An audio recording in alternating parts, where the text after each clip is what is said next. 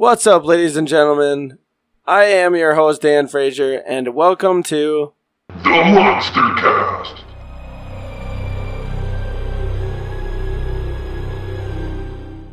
In this podcast, I'll be discussing all kinds of monsters, no matter what genre they come from. Whether it be creatures of myth, Greek myth, bestiary legends, or well-known movie monsters, I'm going to tackle all things that go bump in the night. New episodes exploring new monsters will become available to listen to every Saturday following this, so please feel free to tune in.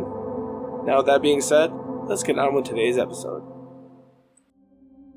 For a person without a twin, even the thought of seeing someone who looked identical to them would be most likely terrifying. Something that would seem to be only a possibility in the imagination. Surprisingly enough, however, there have been enough cases of people all around the world who describe having an encounter with an exact replica of themselves, making this type of monster a reality.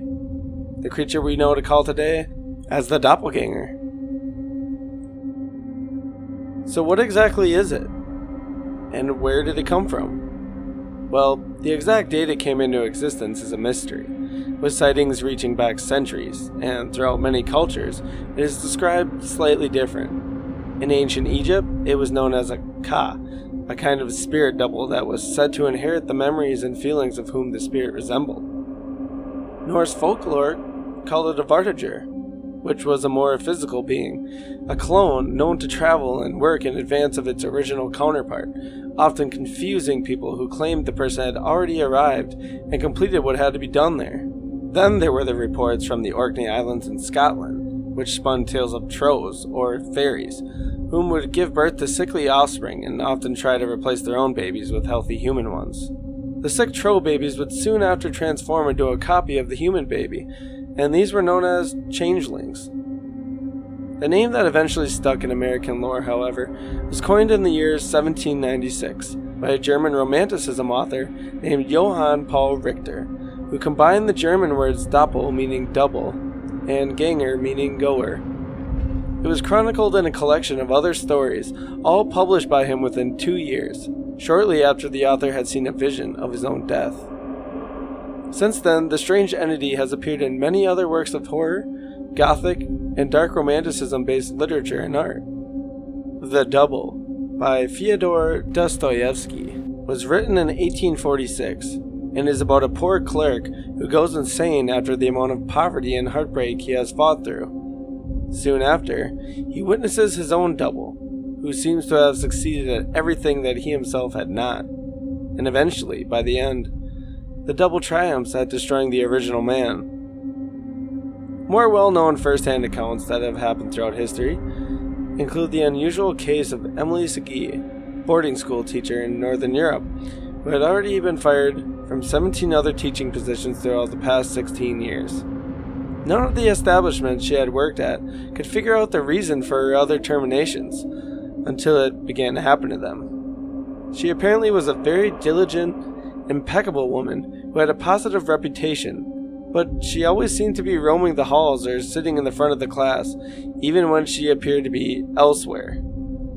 The experience which sticks out the most was the time she had been teaching embroidery one summer afternoon and had stepped out into the garden to pick flowers, while at the same time, 42 girls in the class watched wide-eyed as a ghostly double of her sat contentedly in the front of the room. Eventually, parents began to pull students out of the school on account of the freaky apparition appearances, and the headmistress was forced to fire Emily and her ghostly twin. The odd thing is, after all of those years of teaching and moving, Emily still claimed to have never actually seen her doppelganger. According to Noah Brooks, an American journalist and editor who chronicled Abraham Lincoln in his book Washington in Lincoln's Time, 1895, even the president was visited by a ghostly copy. Abraham proclaimed that once while entering the bureau bathroom shortly after election and peering into the mirror, he saw two versions of himself, his normal reflection, and then behind it, an identical twin. He was only visible from the waist up, and he was much more pale. After the concerned president inquired his wife about the event, she was said to have taken it as a bad omen, signifying that he would serve his first term, but not survive long enough to live his second one. That particular occurrence was very odd, considering how doppelgangers are usually reported to behave. More times they have been known to act friendly, giving advice, but like a genie's wishes, the advice was often misleading. It would also bring bad luck if seen by a friend or relative of the person, and in times when the person actually saw it themselves, it revealed to predict the demise of the person and the duplicate in the near future. Some folks characterize the doppelganger as actually having the power to plant dark, menacing thoughts in the real person's head from a distance in order to drive the person insane, push them towards the wrong path, or sabotage their opportunities. One famous case of insanity took place when French novelist Guy de Maupassant wrote a short story titled Louis, meaning he, after having had a frightening encounter with his own spirit clone. He declared that while he was writing, his clone entered and sat down beside him, only to criticize the story he was writing at the time. The short story, He, pertained to a young man who eventually becomes certain that he is going insane after he himself catches a glimpse of what appears to be his body double. This story eerily develops into foreshadow for the novelist's future. Claiming to have seen his doppelganger multiple times since the first encounter, Guy attempts suicide in 1892 and is quickly committed to an insane asylum, only 3 years after the story was published.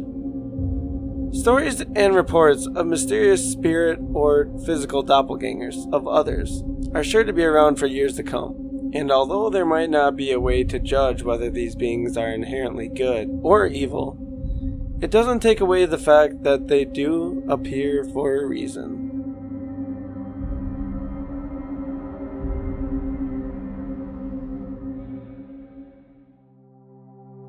Thank you all for listening.